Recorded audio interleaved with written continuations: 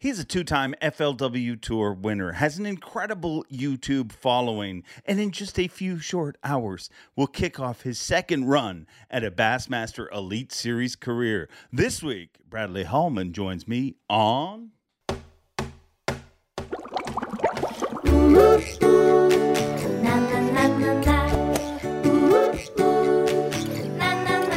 I'm Bob Cobb from the Bassmaster. Welcome to Mercer.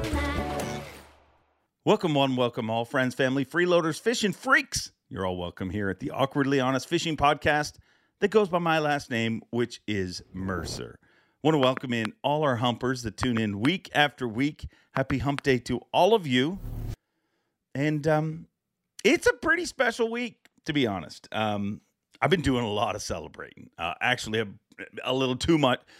Definitely too much celebrating. And for those of you that are regular listeners, you know what I'm celebrating. But I'm not going to talk about that because there is a group of people that get their knickers in a knot when I talk about football on a fishing podcast.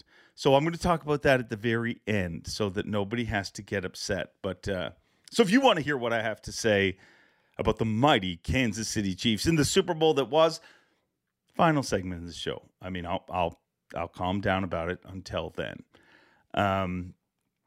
But this is a huge week in the sport of fishing. This is, as we record this, or as you watch this, February 15th, the day after Valentine's Day, but also the day before the Elite Series kicks off on Lake Okeechobee. So the Elite Series will be back in your life as of tomorrow morning, and I'm always looking forward to the kickoff of the Elite Series. And Okeechobee is one of those special bodies of water. But it's always cool to get everyone back together to finally kick off the season and meet all the new rookies and stuff like that. It's just it's a cool time of year. So I'm looking forward to that. And I hope you guys are too. Another huge announcement that happened this week. My dear friend and idol, KVD, Kevin Van Dam, announced at the end of this season he is leaving competitive fishing. He's retiring. And I can't stress how amazing what KVD has done in his career. Literally, he changed the sport on the water, off the water, in the boardroom, in the trade shows, just in every single facet. Not only does he dominate every category of records, but he also changed the way professional anglers do business, the way professional anglers are looked at. KVD, I mean, there's just not enough good things you can say. And it's weird. I mean, because I was lucky enough, Kevin called me before the announcement came out. And Kevin and Sherry, his wife, called me, and it was the most awkward, I'll be honest, the most awkward conversation I've ever had with them, because I just kept saying, wow. I don't know why. Like, I mean, I wasn't shocked that the announcement came. I mean, I knew that Kevin had always said, I'm not going to fish late into my career. So I wasn't shocked. But it's just like you're shocked that that day is coming. And it was an honor to get the call. But I just feel like I was ill-prepared. I mean, it was Monday morning. I was recovering from winning something I had nothing to do with. I mean, I never got more congratulation messages from people. Congrats. The Chiefs don't even know who I am. But so they called me, and we had a nice little chat. But I feel awkward because all I just kept saying was, wow. And the mark that he's left on this industry is amazing. He's not going to go anywhere. You're going to see probably more of him online, on TV, everywhere. But he's not going to be competing anymore. And just to think that is again, wow. It's just shocking. But me and Kevin have already talked about doing another show together. We're going to do another podcast here coming up. So we'll get deep into his decision and what drove him this way and what his future is. And I'll ask some awkwardly honest questions like I always do. But most of all, congratulations, Kevin, Sherry, Jackson, Nicholas. You guys have given so much to this industry. And if anybody deserves a retirement, it's you. So thank you for everything that you have done. And hopefully by the time we do the podcast, I'll have collected more thoughts, more legible thoughts. I just feel like there's so much you want to say about him. It's like it gets bottlenecked in your brain. It comes, and then you're like, it's just too much. It's like when you're trying to chug a beer and you can't get out the hole, I guess. I don't know. This is also, like I said, the kickoff of the Bassmaster Elite Series. And this week's guest is not somebody that I know very well. And that's rare. Most of the time when somebody's on this show, it's somebody who I know really well. We know of each other, but we have not spent a lot of time together over the years. That's about to change because this week's guest, Bradley Hallman, is now an Elite Series pro once again.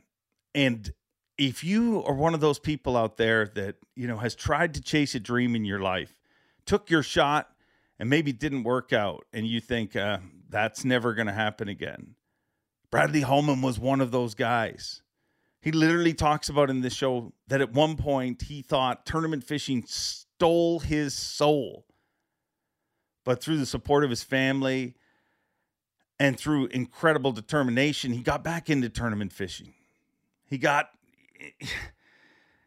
started fishing the FLW Tour, won a couple of FLW Tour events. Actually, the kicker is the first FLW Tour event he won was on Lake Okeechobee, where he's kicking off the second run at his Bassmaster Elite Series career. He is rejuvenated. He is revitalized. He spent 3 years fishing the Opens to get here. And I have a feeling that Bradley Hallman is going to make his mark on the Bassmaster Elite Series. Now, I will tell you, this was recorded previous to last weekend. So I'm sorry, I had to pre-record this because I'm in Florida, okay? I'd love to be with you guys, but it's just easier if we can get this recorded so you guys have got a show. I mean, I'm never going to leave you in the lurch.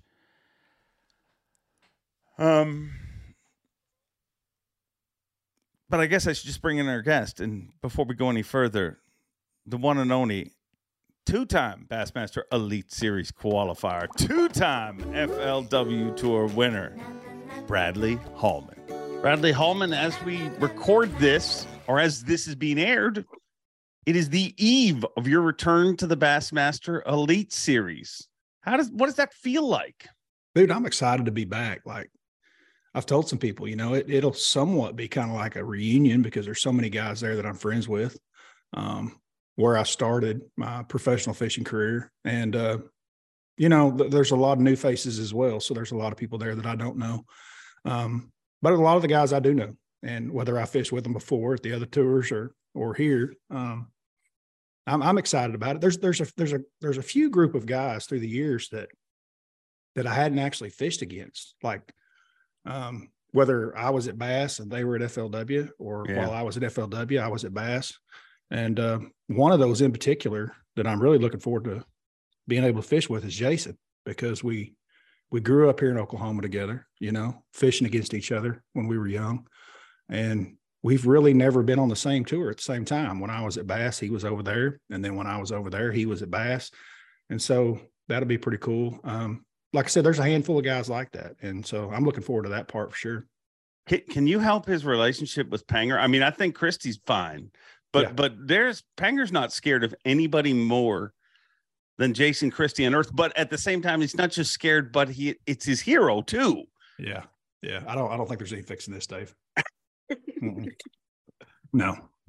My first question is to you, though. You got a lot going right in your career from the outside right now. When I look at it, I mean, I think you've cracked the YouTube code and found a way that it works for you.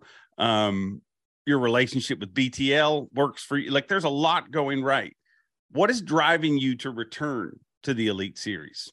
Well, the other day when you called me to ask me to be on the show, you kind of scared me a little bit. And I actually thought a lot about what you said. You said, why would you want to go mess up a good thing?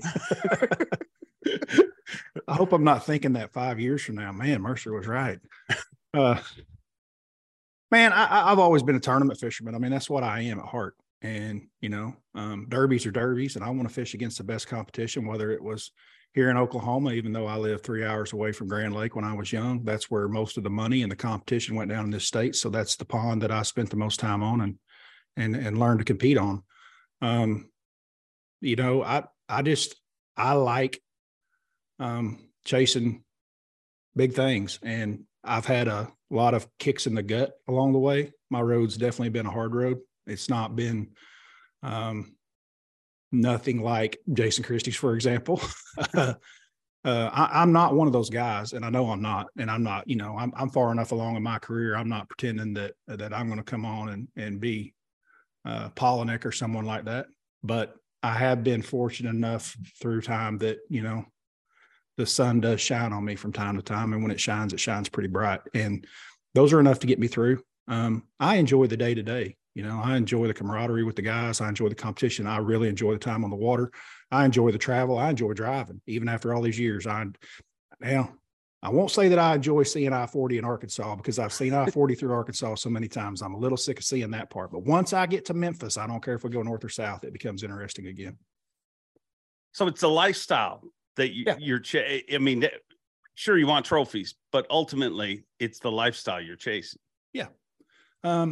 It's what I've always wanted to do. I mean, just like all these guys that you've had on. And when I was young, I remember watching Bassmaster and Bob Cobb, and it was on Sunday mornings at the time on TNN. That's how old I am. Yeah. TNN.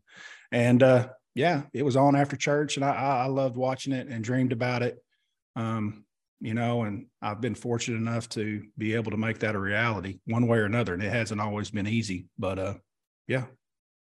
How old were you when you think back to watching Bob Cobb and Bob Ray, all of those? That's what makes bass so strong. I think it's literally that it's not that the dream that is today, it's the dream that was planted in all of us, myself included, when we were kids sitting on our knees in front of a TV, looking up at this unbelievable world to us. How old do you remember being when the dream started for you? I had to be around 10 or 11. I'm just looking at my kids and how old they are and what grade they're in, because I know I was in that 4th, 5th grade range, maybe up, and then was really into it by 6th grade. So, I would say 9 or 10 years old. Do you have like tournaments that stand out to you that, this was the one that hooked me? No, I don't have that. My dad, I grew up, so I kind of grew up in 2 different places. I had divorced parents, and my dad lived in East Tennessee, and that's actually where I was born, and it's actually where I graduated high school. But my mom lived in Norman, Oklahoma, and so I kind of went back and forth. And so I kind of had 2 childhoods in a way, if that makes sense. And East Tennessee was right on Watts Bar, and my dad liked to fish and obviously got me into it. But he was not a tournament fisherman. He it was anytime he was off work, we went fishing for whatever would bite, and most everything got a fillet, and I filleted to it if it was very substantial at all. But when I was 18, I came out here actually to Oklahoma to visit my mom, and I took a summer job with this plumbing company down in Goldsby, Oklahoma. And I swear to God, it was a summer job. That's all I was doing. And I left 13 years later. But wow. That group of men were tournament fishermen. And so that all started for me once I came to Oklahoma. So all of my tournament fishing and everything that I learned about truly bass fishing came from Oklahoma. When in your mind, did the dream of like, man, I'd like to do this for a living, no matter how far-fetched, was that when you were a kid, or is it as you started getting a little older? Dude, I remember this is crazy. I had this picture of Bill Dance that I'd cut out and I put in this frame that would it was kind of a curved frame. I mean, it was only about, it was a big frame, but it would sit by my bed. And that was in that, 6th, 7th, 8th grade. I remember in high school, starting my freshman year, whoever my favorite teacher was, usually a female, I would talk to her. I'd be like, hey, why don't you put Bill on your desk this year? He's good luck. And they would let me. And it was always, I remember it was my English teacher as a freshman, and it was my English teacher as a senior. And I had Bill Dance sitting on her desk the entire year. But so I probably thought about it, but I didn't know the reality. And like I say, I didn't fish tournaments. I had no clue how to even start that or what that looked like or anything. And then I started going to school at the University of Oklahoma and was fishing and working. And I don't know, somewhere around 19 or 20, within a couple of years of being in Oklahoma, we went to, you remember how big the tackle shows used to be, right? Yeah. In February. Chuck Justice and a bunch of Oklahoma guys that are guides here in the state. They were up on the big tank, flipping and talking. And I remember coming home and telling my roommate at 20 years old, saying, dude, I know what the hell I want to do the rest of my life. And I'm serious. Like, that's it. That's what I want to do. And I didn't mean the talking part. I just wanted to be involved in the industry and the fishing part. And I knew that at a young age. I say 20 is a young age. God, we got guys on the Elite Series that young now, but it wasn't that way back in the 90s. No. How, from an outsider's perspective, and I probably should be asking you this in, a month or two from now, how different do you think the Elite Series is now to when you left in 2011? Well, it's going to be a lot different. I know that. The overall age is much younger than it was when I came in 2006 and left in 11. I know a lot of those guys, though, a lot of those young guys that came, they were over at FLW with me. So all the Johnston brothers, Gussie, all your Canadian brethren, I know all them. I've competed against them. I'm friends with them. Like I said, the thing right now that's really got my head spinning the most is the same thing that's got most of the guys that are on the Elite Series head spinning. It's in my same generation, and it's live scope, right? I'm not going to lie about that. It's almost like if you're over 30, you can't be good at it. I should say 30, but definitely if you're over 40, you can't be good at it. And, that part's going to be different because I know how that's going to play out this year. It's going to be, we're going to go to tournaments. Y'all are going to be like, oh my God, you're not going to believe this, but the top three are all live scoping, and y'all are going to be like, how? It's going to be a place where we're not expecting it, but I know that's coming. Do you think that's one of the biggest misconceptions about live scope? People think we can schedule around live scope, but the more, you can't tiger proof a lake like they did in the PGA. The more people, they were using it in Florida last year. I mean, it plays everywhere now, doesn't it? For the most part, it plays everywhere, and then it'll be conditional as well. So, like if we go to Okeechobee and it gets cold, you're going to see it big time. You may see it if it's warm and nice, but you're going to see it if it gets cold. You're going to see it heavily. Obviously, it's a tool. Obviously, it's something that you're going to use. But overall, what is your take on it? What's the long-term effect on tournaments and the fisheries in general? Well, I've been with Garmin for quite a while now, long time. So I've had it since it first, since we were able to get it. And with not Biosonics, what was the first one called? I always forget. Panoptics. And, I was kind of slow to it, like a lot of guys were. I'd had some conversations with some good friends of mine that had won big tournaments with it. And I was like, really? And they were like, yeah. I was like, And they were like, keeping it on the down low. And I got to where to this day, I feel like I'm really, really good with it. The problem is that I have friends like John Sukup, and I go get in the boat with him, and it doesn't take me 10 minutes of being in the boat with him to realize, hey, you're not as good as you thought you were. He is incredible with it, like just mind blowing. I mean, if there's 10 levels to it, I'm on 5 or 6 and he's at 10. I mean, that's how the difference is. I mean, it is night and day. So that part is a little bit intimidating. What do I think it's going to do to change the sport? What I think could change, and this is what I see right now with the guys that are really good with it. When we get on some of these lakes, a lot of times there's only 2, has been in the past, 3 to 4 or 5 guys that are really all in on it. I think that number, you're going to see that continue to go up. And once you start getting 50, 60, 70% of the field going all in on that at the beginning of practice, and that's their focus, then those fish start taking that pressure. And it's not just us. So that's what everybody always thinks. Yeah. They always think, well, it's just the tournament guys while they're there. No. Sukup's a good example. He won the first MPFL of the year, the first MPFL that ever happened. He won it live scoping brush piles at Lake Eufaula. When he left, guaranteed without a shadow of a doubt, there's 100 guys that you follow that were like, we're some of the best fishermen on this lake and we're going to figure this out because I've never seen this done. He just crushed them. And they went and figured it out. So now these fish are getting daily educations on what that looks like to them. And so, you know, that combined with the fact that guys are just going to go all in on it all the time. The question that none of us know is where does it end? Like, is it going to be, you know, Okeechobee is a good example. Never really heard of anybody catching them out in the middle of that thing, and it's massive, and we all know they live out there. Is it going to get to where we can start catching them out in the very middle of something like that, you know, in open space? Why don't they catch them in the middle of that? Like I've heard in the summer when it clears up, you know, you do get some out there, but it just amazes me that it's so giant and there's never been anyone like, I mean, I'm sure some people have caught fish there, but I've never, as long as I've been involved in bass, there's never been anyone that was anywhere near the top 10 and was out there. Well, when I say not out there, I mean, there's shoals and stuff out there that they catch them off of in the summertime, right?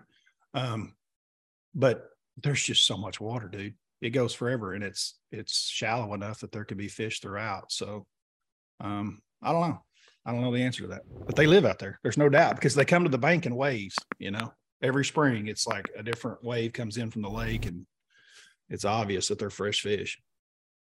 So when you say Sukup is that much better at it than you, what does he do better? What makes him better at it than you?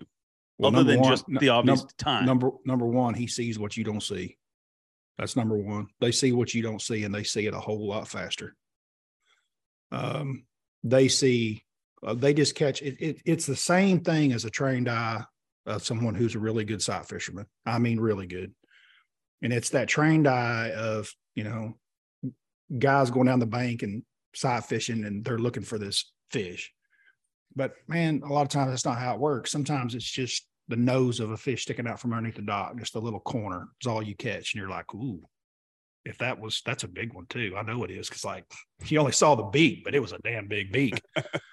Or you just catch, you know, just a little end of the tail, or maybe just a little dorsal fin. You just catch a glimpse of something to where you're like, and you come back and you're like, oh, see.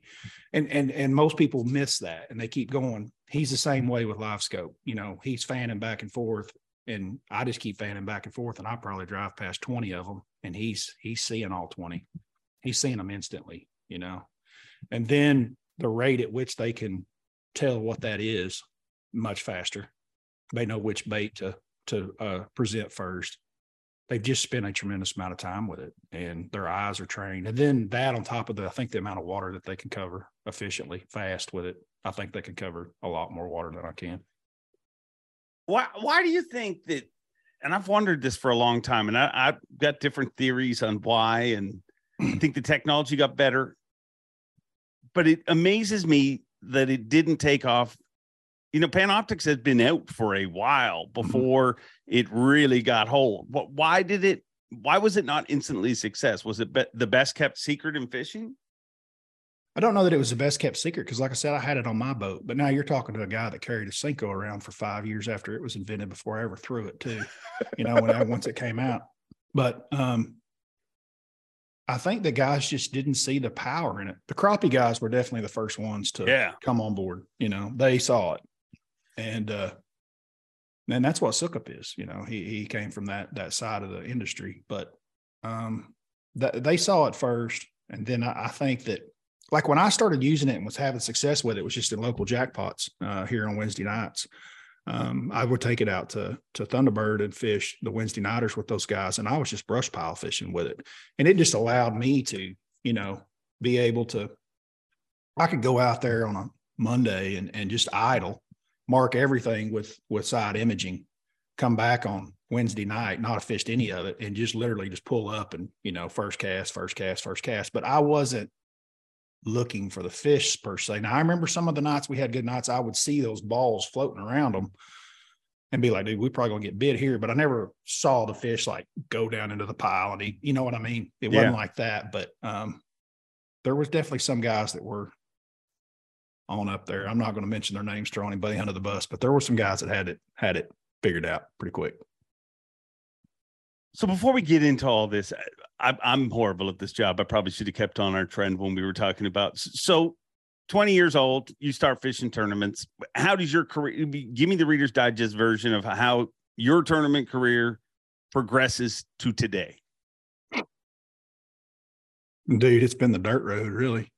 Well, it has been, you know, I mean, I qualified. Well, so it starts out at 20 and fishing with the guys that I worked with, you know, in the little club that they had. And they fished basically smaller lakes down central and southern Oklahoma. But like I told you, you know, the money and the best fishermen were up in northeastern Oklahoma at Grand. And that's where most of the tournaments were, the big tournaments. And so I started venturing off up there, and I had met some people. My wife had an uncle that lived up there, and so in Grove. And so basically I could live up there for free. So I would it got to where I was spending 3-4 days a week up there and trying to hold down a full-time job at home. I'd come home and work Monday through Wednesday or Thursday, and then go spend Thursday through or Friday through Sunday up there. And we would just fish team tournaments and pro-ams. And I mean, we had central pro-ams, we had BFLs, we had, man, at that time we had all these team tournaments that would pay basically $20,000 or a boat every weekend almost. Wow. You know, once the spring started, because we had 3 or 4 huge team trail circuits, and these were 400 and 500 boat tournaments. And I've heard Jason talk about this a lot. He's like, it's kind of what taught him. He felt like to win, because 3rd and 4th place just didn't pay very good. I mean, you basically had to win, and they were one-day tournaments. So, you know, when you're fishing against 400 boats on Grand Lake, all them locals, you better catch them pretty darn good if you're going to have a shot to win. And I agree with that, but they paid out a lot of places too. And we just get checks every week, and that progressed, and you get better and better, you know, and you meet more and more people and become friends with a lot of the better fishermen locals there on the lake. And I don't know, somewhere in through there, I thought I wanted to fish the opens, and I had a pretty good base at home, you know, wasn't like a Jason Christie base, but I was catching them pretty good, you know. I mean, I was cashing checks about anything that we fished here at the house in the state of Oklahoma. But 05 fished my first year of the opens. And then at the end of it, they announced that they were going to do that Elite Series deal. Yeah. Right? And so a bunch of the guys like Larry Nixon and all that bunch, they were like, we're not paying $55,000 in inch fees. Y'all are crazy, you know? And so they all left, and it left this big hole. And so while I didn't finish in the top 5 in the points in the opens that year, I was in the teens, or I don't know, somewhere in there. You know, they worked down the list back in those days. It's not like now. And anyway, I got in, and there wasn't the same knowledge publicly shared and thrown around and known back then like there is now. So like, first time I went to Gunnersville was in May, 1st of May, and there's a shad spawn going on. Well, I know I'm getting bit on the river ledge, but I don't understand that it's a shad spawn. I mean, I don't know. I just know that if you throw a spinnerbait up there, you catch one.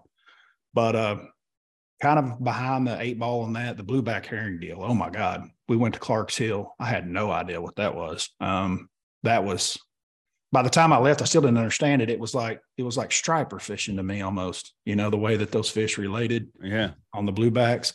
I joke around that it took me 5 years to learn how to spell blueback. That's probably true. But the learning curve was large, you know, needless to say. And I don't know, there was like 20 something people in my rookie class that year. There was a lot because there had been so many guys leave. Yeah. And there was 100 of us or 109 of us, I think, something like that the first year. And I don't know, I finished in the top 5 in the rookie of the year deal. We had Steve Kennedy in it, which was basically like, you know, having to fish against Van Dam as a rookie. That wasn't really fair, but that's how it worked back then. Yeah. And I think Kennedy won rookie of the year, and I don't know. We'd have to go back and look at that list somewhere. Yeah, no, he did. I remember he won it that It's year. a cool list to go back and look at, because there's a couple of Bassmaster Classic champions in that class, and there's 9 or 10 of us still fishing. So it was a good group of guys. So you go through your Elite Series career, and I mean, you had some highlights, made some top 10s, you know, but and it's funny because when we talked the other day, you're like, me and you passed, like my first season on the Elite Series, the MC was your last season fishing the Elite Series. So we didn't get to know each other at all. Like, I mean, we probably have already talked now more between that phone call now than we did that entire season. I was joking with you. I said our minds were in two different places. Like by 2011, and this was for a lot of reasons, Mercer, and you'll get this. I've told this story a bunch, I feel like, but by 2011, I'd figured out I was never going to be Kevin Van Dam. It was pretty obvious. The writing was on the wall. When I started in 2006, my wife and I just had one baby at the house, just been born. By 2011, I had three. My father had passed away in 2009. Yeah, 2009. I fished pretty strong from 06 all the way through 9. And then, like I said, I lived in Oklahoma. We lived 1,000 miles away. I mean, it wasn't like we were talked on the phone every day or anything like that. But dude, it had a big impact on my life. It had a big impact on my life, not only just me and him, but with my relationship with my children and sponsor money and all that. Like, I mean, I wasn't even making enough sponsor money to pay even half of my entry fee. So I had to cash enough checks to be able to pay this bill that I was creating.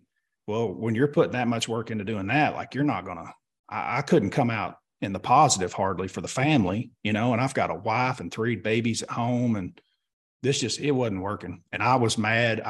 You know, when you chase a dream and it doesn't work, you can be very jaded about it.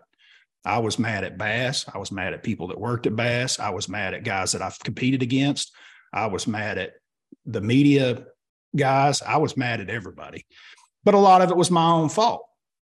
But I kept all that internal. I never said anything to anybody. That's one thing I've tried to do my entire career. I don't burn bridges. I just kept my mouth shut, put my head down. When I signed up for 2011, I was pretty well done whenever I paid my deposits. But I thought, no, we're going to give it one more try. And, you know, I'm going to finish the year no matter what. That's going to happen. But, dude, I remember in 2011, when your first year there, on day 2, if I didn't have enough to get a check, I just throw them back. I mean, guys don't do that on our level. No, they don't do that on this level. I remember doing it at Lake Murray. I did it 3 times that year. I just throw them back, like, the hell with it. I'm just ready to go home. I'll go load up my stuff. I want to be home. I remember having tournaments where I remember one tournament, Champlain, I'd made the last day, the top 10. And I drove, they called boat numbers, and I go out. I drive forever to this magic dock that I've got. And I caught the big bass. I mean, every big fish I basically had caught for 3 days come off this dock. And I drive to this dock, and I get there, and there's a family there, husband and wife, grandparents, the kids, all the little kids, the Labradors. And it's not a very big dock. You know how stuff is up north. It's not like these giant marinas. Yeah. And they're throwing this toy off the end of this dock, and this Labrador's, you know, into the water. So you're like, well, hell, you know, I drove all this way, and the dock's trash for the day. I don't even want to be here. Like, what am I doing here? I should be doing what that guy's doing. I should be with my family at home. I should be having the picnic with, you know, the in-laws and the outlaws. And this is stupid. You know, this. And so let me tell you, when your mind starts going down that road, your competing level is gone. It's out the window. Dude, I should have been happy, and I was miserable. And I remember that. And I came home, and I told my wife, I said, I'll never fish again. Like, I don't want to fish team stuff. I want to sell the boat, it's all the tackle. I'm done. You know, I want to figure out something else to do in life, but this is not it. And she was like, pump the brake. She's like, look, I get it's been bad.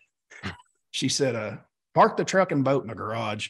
Just shut the door. I don't care if you don't open it for 2 years, but don't sell everything to shit. And that's basically what I did. I stuck it in the garage for a year. So never went. No, hell no. I had no interest in going. I started a bunch of house projects. Like, I didn't even know what I was wanting to do the rest of my life. So I came home, and I built, she would want a swimming pool. So I built a swimming pool. I had to have a new patio out back. So I was like, I'm going to build this huge outdoor kitchen.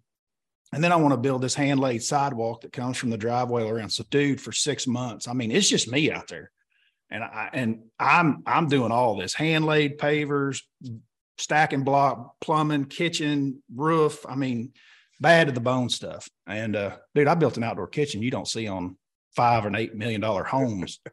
Granite countertops, you know. I mean, it was bad to the bone. You turn on the music, and there were some nights I found out there that by myself I'd made it too nice. But You enjoyed it a little too much, but yeah, it was nice. But that's kind of how I got my soul back, was just being by myself, working, nobody around, make my own mistakes, just get my mind off of everything. And then a good friend of mine, Jeff Miller, came to me and wanted to go have lunch, which wasn't uncommon. Jeff Miller has a son named Jared Miller. Do you remember Jared when Jared was in the Elite Series? Yeah. This was about that time when Jared was on the Elite Series.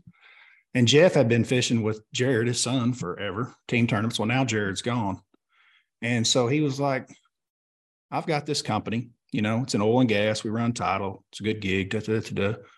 I've got these men in my office, been doing it 50 years. Come to work with me, for me, and they can train you. You'll be an independent contractor. You want to fish, you'll have some freedoms. And he lured me back in slowly and then got me to fish some team stuff with him. And it all kind of started building back up 13, 14. And by 15, I was like, I want to go back and try something. So that drive home from the last event, wherever it was, what did that feel like? Was that? It was the best damn drive I'd ever had in my life. That's what I wonder. Like, were you in tears the whole way, or were you just like freedom? Freedom. I'm done. Like it's over. I've had enough of this. I mean, it makes a lot more sense to me that we didn't talk that much, because I didn't talk to a soul. And I show up and I'm like, hey, it's the Elite. Yeah. We were in total opposite places. And I knew that, and I respected, like where you would be and where I would be. I'm not talking to anybody. Zona had actually came to me at the Classic. Maybe last year, before last. I had done the MPFL broadcast with, they brought me in. I filled in for Dudley. Yeah. And he had a tournament and overlap, and they called me and were like, you be interested in doing this? And I was like, yeah, I can do that. No problem. So anyway, after it was over, it was like a week or two after it was Classic, and Zona came up to me and he was like, dude, I got to apologize. I was like, what? And he's like, I didn't even know you could talk. And I was like, well, that's not all exactly your fault, So anyway, you weren't the only one. So for a brief period of time, as you put it, tournament fishing stole your soul. Like it was that bad of an experience. Yeah. Yeah. Dude, that bring you to tears at night? It was bad. It was real bad. I remember we were at Toledo Bend in 11, and dude, I had them like figured out. I thought didn't go well. And my buddy Castledine, Todd, that lives over at Rayburn, came over to check on me. And at the time I was doing the camper thing, the truck camper, because I thought that might be better. I tried that for the last couple of years, and it was not a good deal for me. It lets my brain run.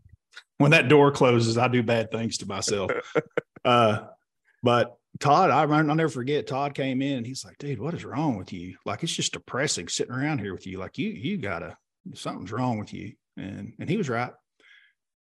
It was so bad that Rojas even told me later after the event that he was like, dude, he said, you were the one guy. He said, everywhere I had him in practice that I was worried about, you were always there. Always. He goes, I don't know how you didn't do better in the event. And I'm like, I know how I didn't do good in the event. But like, I had it figured out, but then I didn't. I just couldn't keep it together. But like I said, I had a lot going on. And I think those 3 babies at home really changed my outlook on life. And like I say, it'd have been different if I'd have been Edwin or Kevin, if I'd have been doing really well and was creating a surplus of income to where I could be like, hey, honey, you need a new Suburban, we'll get it, But that wasn't the case. I felt like I was being a negative draw to my family, and I needed to be there in a positive way, not damn sure not in a negative way. So I think that took its toll on me. So how much of that pain that you went through at that time will drive you at this time, or are the two totally disconnected? No. I would say that that's what drove me on my FLW push for sure. I mean, like my very first FLW tour tournament was on Okeechobee, and my very first day I took the lead, and then I led it for 4 days. Yeah. There was never a point. Like, it was brought up, hey, this is your first tournament. Well, Yeah, it is, but it didn't. You know what I mean? That's how I felt inside. I didn't say that publicly, but like, this was nothing new for me. I wanted to get it done. And it was definitely a push, bent over, leftover frustration from the 6 years prior. Does that make sense? Yeah. Yeah. And like I say, it wasn't anybody personally. It was just for me personally, like what I could and couldn't achieve. And it's always been this way for me. Like I wanted to sign, I just wanted to sign up, fish the FLW in 15. I wanted to fish in 15. And for the history of that place, they've always just let people in if you pay your money for the most part, especially a guy spent 6 years on the Elite Series, for God's sake. Bill Taylor. Well, now I'd love to have you, Brad, but boy, what kind of boat are you running? So, well, I'm with Gary Klaus over at Phoenix. Well, now, if you get a Ranger, I might be able to find you a spot. And I'll never forget, I was sitting in an airport in Miami. We were about to fly to the Amazon River, Brazil. Yeah. And Tommy Biffle and I are sitting side by side.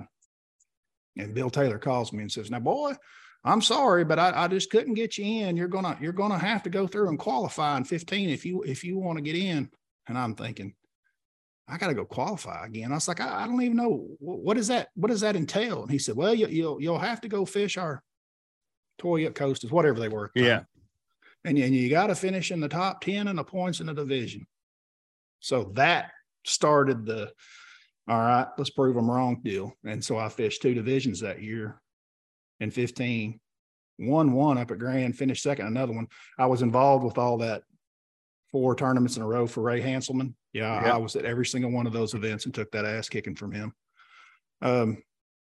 But needless to say, I'll never forget Texoma was the first one where it ended one of the divisions, and I was like 4th or 5th. And they send you that on a text, it's like 5th place. And I took that text and screenshot it, and I sent it straight to Bill Taylor, and I just said, I'll see you next year.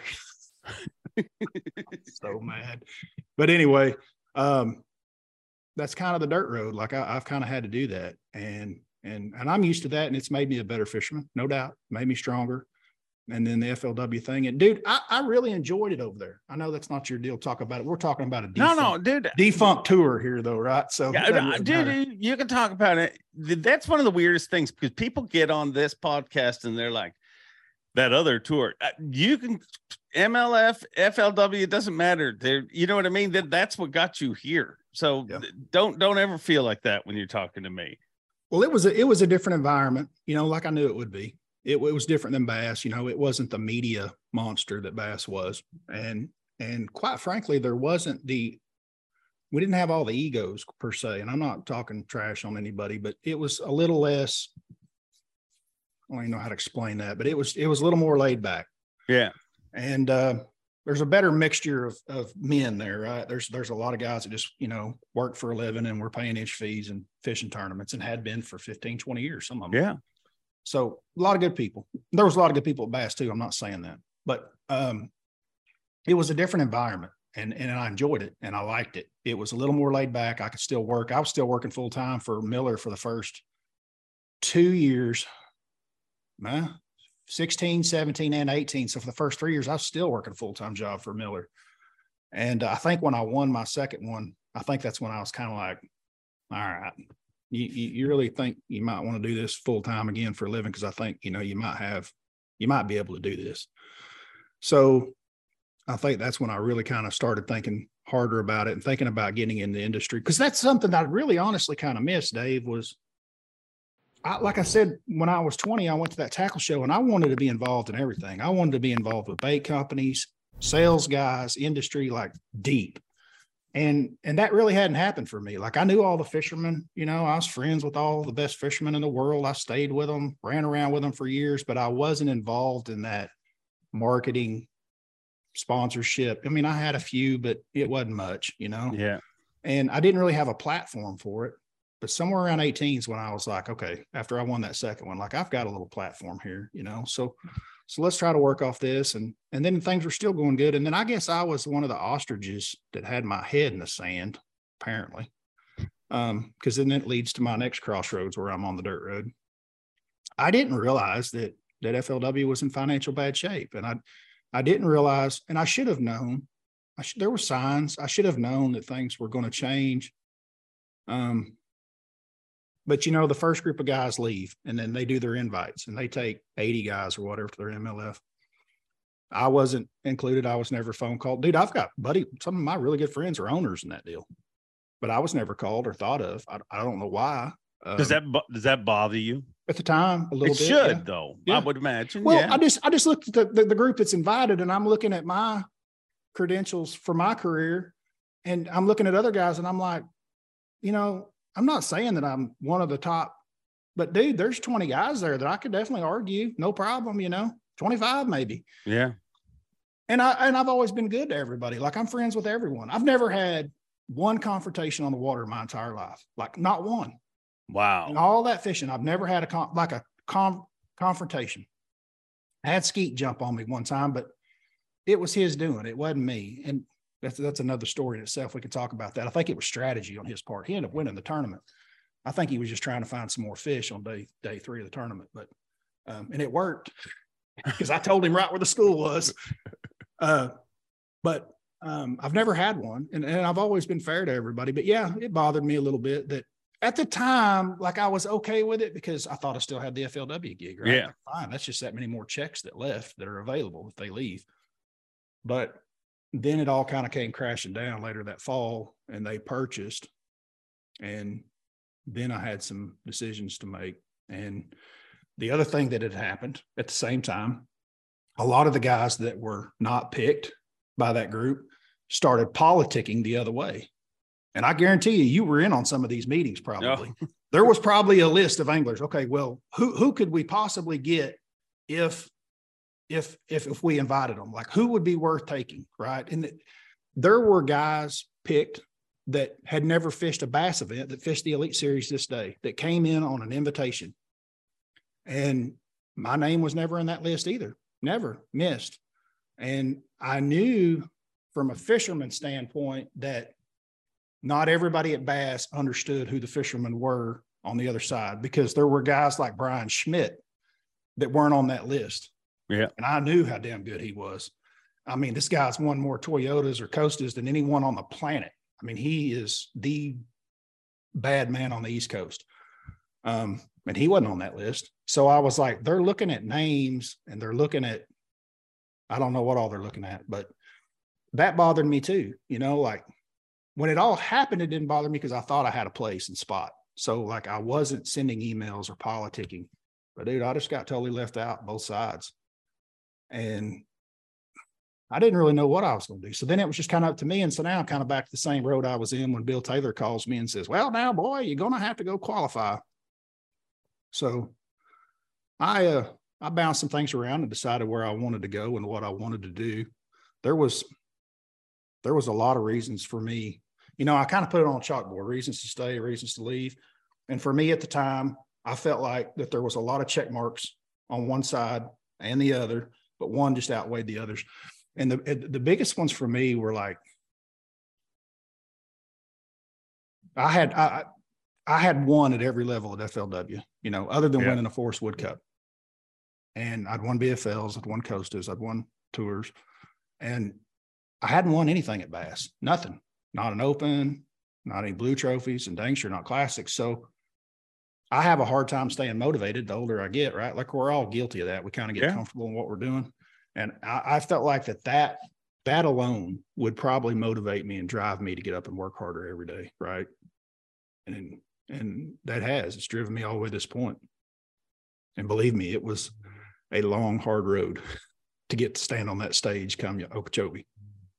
Yeah, it to me, it's that whole time. I think people, you know, it's easy for people in chat boards to throw things around about this guy or that. You know, that was one of the most emotionally draining times for everybody involved, and literally everyone was involved. You know what I mean? Whether they, you know, you're right. My phone, everybody's phone got real busy. All of a sudden, there was a bunch of people, you know, calling but it was just like nobody could feel like. Even the staff. I mean, why do you think Bass came out firing so hard when they came back? Because a group of people publicly said that, you know what I mean? Like going into that season, it was like, these guys aren't going to catch any fish. No crowds are going to show up. Yeah. And that obviously is a fear for everybody, Yeah. but I think from negative stuff like that, there's so much positive. Mhm. You're a prime example of it. You know what I mean? Yeah, it sucks to have to go requalify after you've done all this stuff. But that being said, it made you the person that you are today. And Yeah, just so you know- I don't mean for it to sound like I'm crying at all. No, 'Cause no. I'm not. I'm just being honest with my feelings. Yeah. When I just look at those and how that went down, it was over. I'm like, why wasn't I included on that list? Why didn't somebody reach out to me? But maybe they didn't reach out to anybody. Maybe it was all anglers reaching out on the other side. And that very well may be. There was a lot of politicking. Like there was, I did zero. The squeaky wheel got the grease. Yeah, and I'm not a politician. And I'll be honest, that list, those 10 anglers that got that opportunity, I don't think it was ever on like standings. They've won this, and this. It was kind of just like, I think younger guys had an advantage on it. You know what I mean? Like, because I mean, let's be honest. Futures. Yeah. Bright futures. No, I realize all that. And I thought about all that. And I thought they were all fair. I didn't think any of them were unjust. I didn't think that at all. I was just like, hell, I spent 6 years on the Elite Series there. And I've done some stuff here. Why am I not included on this? But at the time when it all went down, I don't know if I wouldn't have said no, because I kind of forget exactly how that time frame was, but that was before the purchase. You see what I'm saying? And I was totally had my head in the sand that was going to happen. Like I thought everything was going to stay status quo. It was at least a full season before the purchase, because I remember for a long time there was, FLW's not going to be touched. Like I remember there was a brief moment in time where people were like, whew, thank God I'm FLW because I'm not involved in any of this crap. Right. But like I said, at the end of that, I had to make some choices, and I reached out to. I learned pretty quick. I mean, by that time I'm over 40 years old, so I'm like, I'm not talking to any anglers about this. I sit and thought, because I went out and fished I'll never forget this. I went out and fished the U.S. Open, something I've always wanted to try to win. I fished it twice now, and I really enjoy that event out there. I was coming back from Lake Mead, and I got this really long drive back to Oklahoma, and all this has happened. Mike McClellan and I were actually rooming together out there, and he's an owner of MLF. And so I've had it in my ear all week, you need to, everybody's different opinions. And I'm like, I'm cutting myself away from all the fishermen, no matter how good of friends of mine they are. And I got to make a list of people that I can talk to. So I did. I thought of 3 people inside the industry.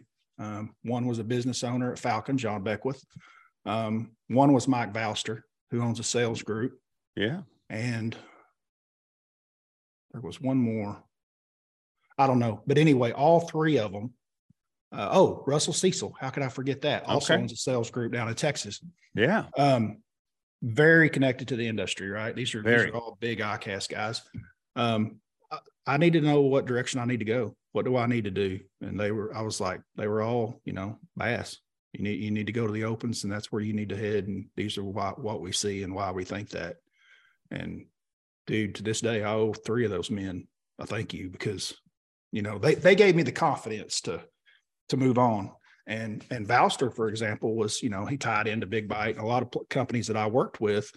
And he told me, he promised me, he said, get in there and get out, but we'll keep paying you. So wonderful. Super excited to have the opportunity. Now, at the end of this year, I guarantee you, if I had to make it, it'd have probably been off with my head, and I wouldn't blame them, but it was a struggle, and I knew it was going to be. I knew the opens what they were, Dave. I did. I'd fished enough tournaments. I knew what that was going to be, and I knew that I was not a very good points angler, which is a very scary thing. Did you have to change the way you fished at all to become a better points angler to do what you're doing now? Yeah, it took me 3 years to figure it out. Absolutely. But I think I finished 7th or something like that in the overall and first in the points in the central. So yeah, I figured it out, but it took me 3 damn years to figure it out. Yeah. I remember starting the beginning of this year in Florida, and I had horrendous practice at Toho. Hadn't caught anything. I tried. I'd push the envelope like every place I know on Kissimmee, and that they're going to come and spawn first. And by the end of it, I remember I told Andrew Upshaw, he and I were in the hotel room together, and I was like, dude, tomorrow morning I'm going up there and they're going to call my boat number and I'm dropping my trolling motor. And I'm not leaving that little hole up there at the north end, like somewhere in that north end. I'm not going south of those islands, not a island. I'm staying in that north end, and I'm going to fish whatever's in front of me and looks productive, because I can't keep forcing the issue the way I want to. I just need to get bites, because like 60th place sounds phenomenal to start the year. And that's exactly what happened. But I salvaged it. And now you get to kick off your Elite Series career on a body of water that you won your first FLW event. Mm-hmm. That's got to have, I mean, to me, like if I'm writing a movie, that's where you go. That's where it happens. God, can you imagine if lightning could strike twice? Because, I mean, that's really the reality of what would have to happen. But, man, wouldn't that be a good story? First one back. Yeah, on the same lake. First one then, first one now. Dude, it wasn't even that long ago. That was in 2016. Yeah. That'd be awesome. That'd be great. I don't expect that to happen, but I would love for that to happen. Wouldn't we all? Yeah. And Swindle may choke me if that happens. He literally may get on stage and choke me if that happens. Why do you think Swindle hasn't won? I have no idea. The only thing I can come up with, and I've said this several times, I just think that in some weird way, for Gerald Swindle to be the person that he is in this industry, to be the PMA guy, to promote positive mental, it's stronger. His message is stronger because of his hurdles. Just like I feel like, to me, that's the most important thing about fishing. That's why everyone was so excited to see Christy win, because we got to see him lose. Yeah. And I think that's why everyone will be so excited when you win, because of stories like you just told me. You know what I mean? Like there was so many, you hit so many forks in the road. At some points, there must have been voices in your head screaming like, get off the freaking road. I've had them many times. I've had them many times. But dude, I'm like everybody else. I'm made up with it. It's in my soul. I love it. Yeah. Like there's no replacing it. It's what drives me. And I love the feel of a bite. Yeah. I think that's why you'll hear anglers, all groups of anglers say things like, oh, he's one of us, or that person there is one of us. And I've always wondered, like, what does one of us mean? But I think when you really think about it, I mean, if you want to be a pro football player, there's a bajillion kids that want to be a pro football player. That's an easy dream. But fishing, for people like myself, yourself, and anybody in this industry, at some point in our life, we figured out that this isn't something we want to do. It's something we have to do, almost in a way. And I feel like, when you told the story about the Bill Dance picture, I had a freaking picture of Hank Parker with the classic trophy over his head in my locker in high school. Yeah. But we're a group of weird. Yeah. You know what I mean? It's an outsider kind of sport, but when we all come together, I think it's like all of a sudden you're like, wow, there's other weirdos like me. There's more just like me. Yeah. Yeah, for sure. There's a bunch of us, and that's what keeps us all going. But we definitely all have the same disease. Yeah. And at times I'm sure it does feel like a disease. So one of the things you just brought up a few minutes ago that I do want to follow back on, because nobody really talks about it, but you talked about your interaction with skeet on the water, and that's the only kind of debate you've had on the water in your competition. The mental part of this game, it's a big, and what I mean is not so much trash talking, but the intimidation, the getting inside somebody's head. Was that something that you've experienced quite a bit? Like,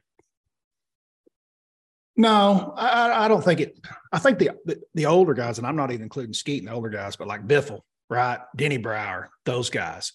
I think that in their era, I think it worked to bully people. I think they could push people out of shallow water areas and keep them to themselves, which meant more fish. I think they both agree with me on that. I know them both pretty well, and they're both great guys, but I think that intimidation factor they used to their advantage to bully guys out. And I think it worked, but it doesn't work in this era the same way. I'll tell the Skeet story. I don't mind telling it at all. It's a good story, because I didn't figure out exactly what happened, because I lost myself in the moment. And it wasn't until I was driving home that I was like watching him on day 4, and he's winning the tournament. And I was like, that's what he was doing. I would love to ask him this. He probably doesn't even remember it. And maybe I'm giving him more credit than he deserves. He might laugh and say that. I will say this before I tell a story. Skeet has always been, to me personally, there's some superstars in the sport, right? And he is definitely one of them.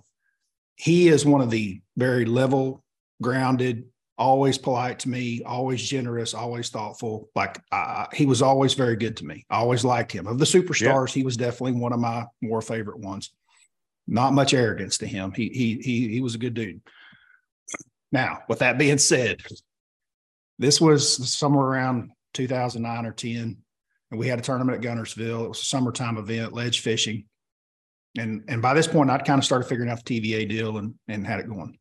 I had a little place down by Van Dam where I'd started every morning. This was day 2 of the tournament. And then I had a place on up there by Goose Pond where like there was a bunch of guys lined up on that river channel. Bobby Lane was catching them real good right at the south end of it. And then there was a group of about 4 or 5 guys. But then as you went on up, there was an area up there that nobody was. And I had found a school up there, and I pulled up on it on day 2 at like 12:30. And I mean, it was on. It was every cast, and they were big ones. And I catch I don't know that I caught it all there, but the majority of it came from there. And when I get to weigh in, I've got like 26 or 27 pounds. This was a big bag. Now, yeah, it was in the top 2 or 3 bags of the day. Now, this is my afterthought. Okay. As I'm in that bag line, Skeet is in the bag line with me, and he's got like 29. And he's already leading the event before he caught this 29-pound bag. And so we're talking, and he's like, damn, Holman, that's a big bag. And, we're chit-chatting and stuff. And I had seen him that day. I'd seen him twice.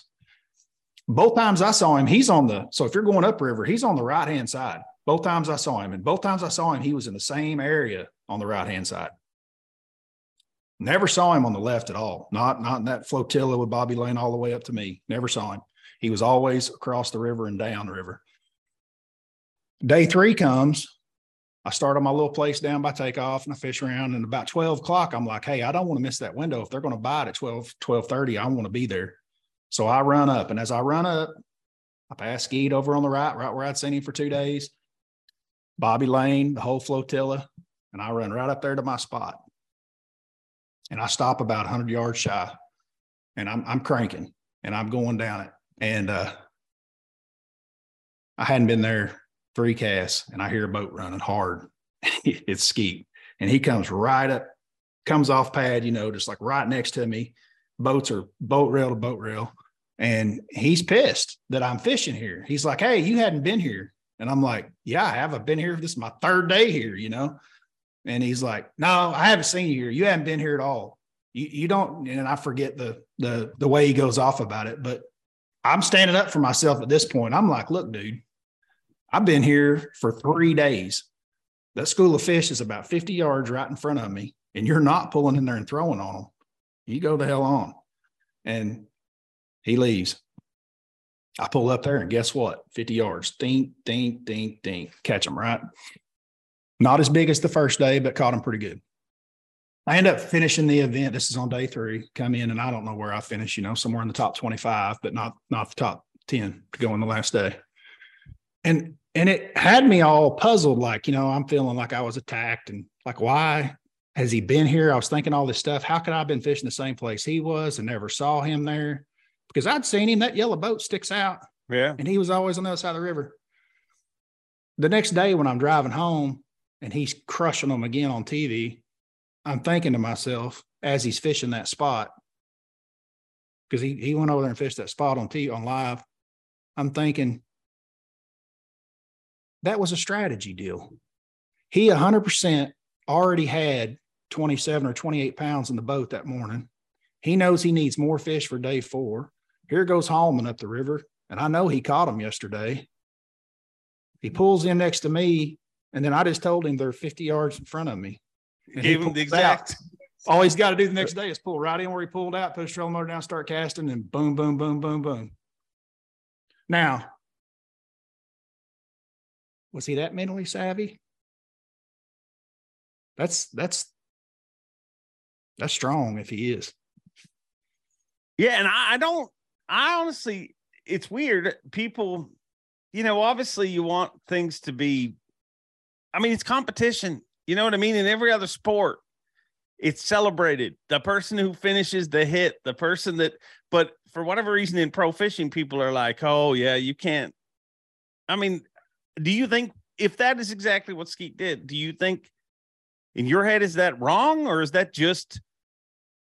Well, in my mind, I couldn't reason it on the water. Like I thought I had, like somehow we're having this confrontation and I don't know how.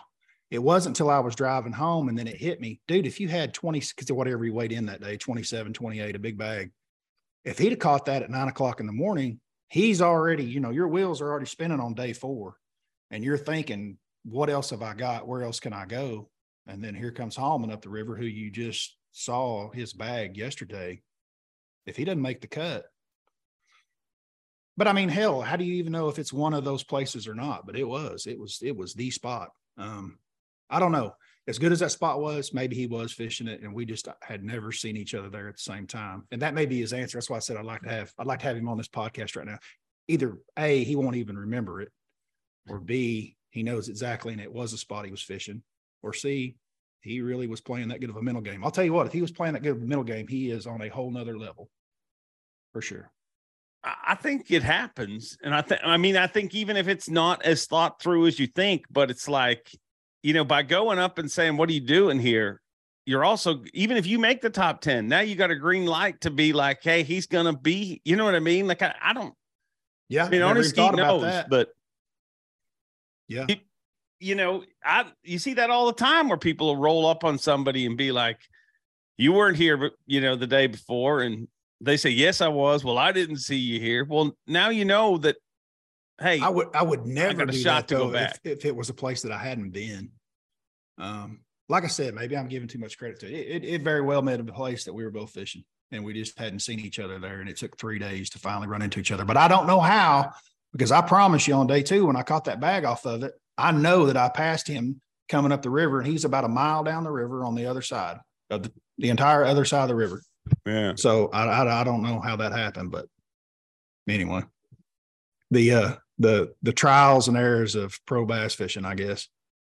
Dude, I've seen some stuff on the water that, and Kevin really never even admits to it. He just gives me like his signature wink every once in a while. But the last year I didn't work for Bass at the Classic. I was covering the Classic for doing these TwitVid things that I was doing at the time. And that's when it was in, that's when they were all in that one, where was it? I'm trying to remember. Was it Lay Lake? When they were all in the same, it was like a golf tournament. Everybody was fishing in that one area. You know what I mean? But they couldn't see each other, but they were all as close. So you could hear like flotillas and stuff. So I obviously start that morning. I'm going to follow KVD and I'm up on the bridge with everyone and I watch KVD. A few minutes into it, he catches, a 4-pounder. And that's when Creek got second to him. Yep. And there's a mental battle right there between those two. You know what I mean? Yep. But so Kevin catches a 3.5, 4-pounder. Everybody on the bridge and all the flotilla screaming. They scream. And then, he goes back to fishing. And I'm thinking the whole time, oh, Creek's got to hear that up there. And you would hear other people, Ike was in there. Ike's flotilla kind of went off at one point. But I just kept thinking about Creek because all the pressure was on Creek, in that day. Well, he's fishing for another few minutes. He does not catch another bass. But he looks at the bridge and he goes, and they all go, wow. He did it like 3 more times before he actually caught another bass. But you can imagine if you're Creek that whole time, you're like just the 100%, feels on your shoulders. I think that kind of stuff is genius, It's probably maybe not if you're Jeff Creek, but it is.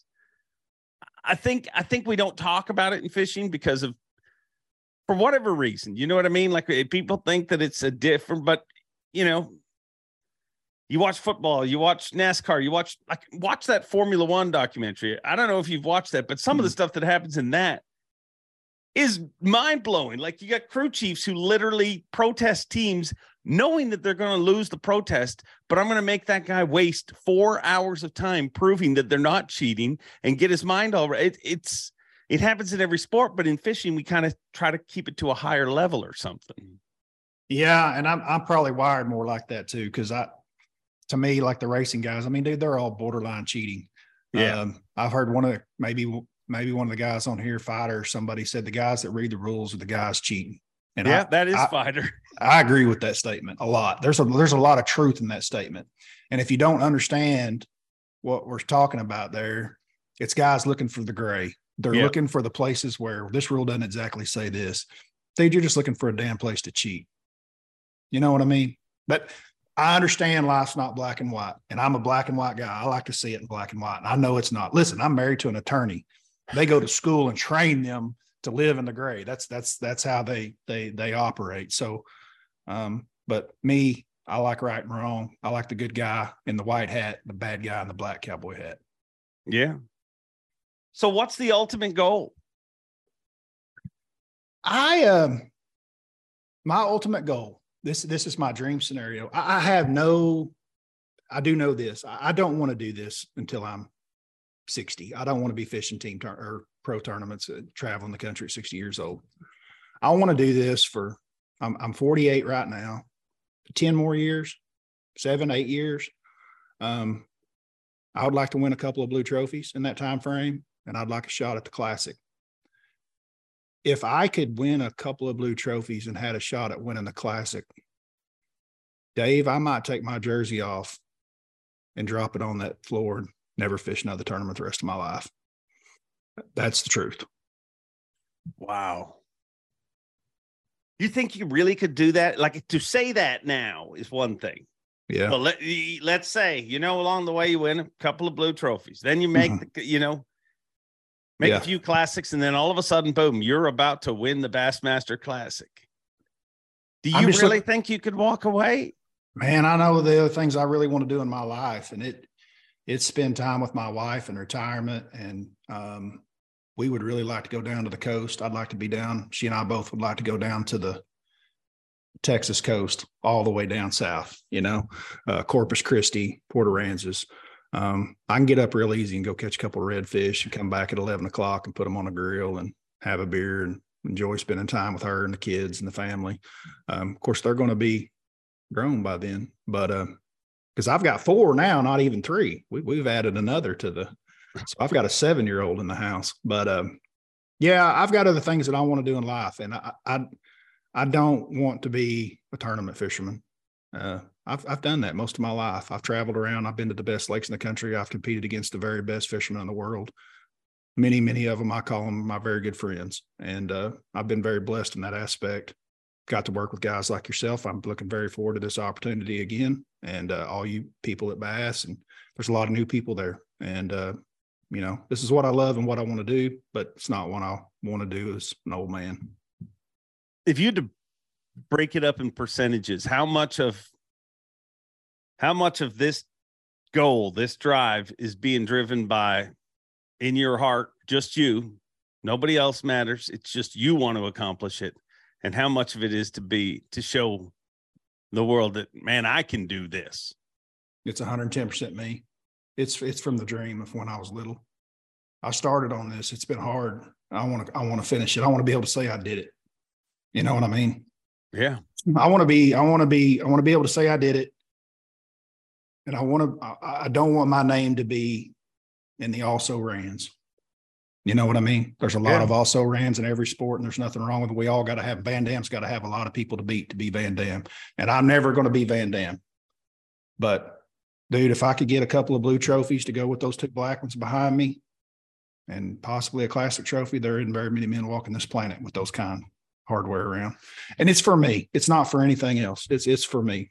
It's what makes me feel good when I walk in at the end of the day, that I didn't waste all that time away from my children and my family. Because, dude, we've made a lot of sacrifices to do this for a living. A lot. We miss a lot. You know all about it. Yeah. Too much. Yep.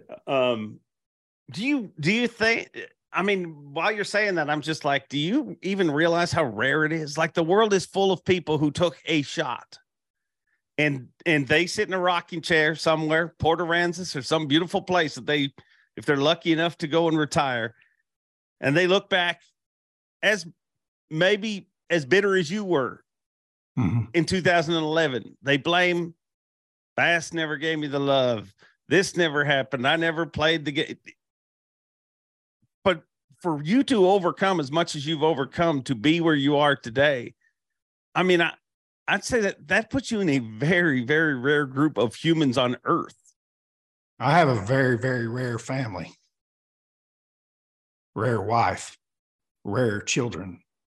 Like I've got a rare family, and they've been behind me the whole way, and they've kept me going. Like I said, she said, don't sell that boat. Just shut the garage.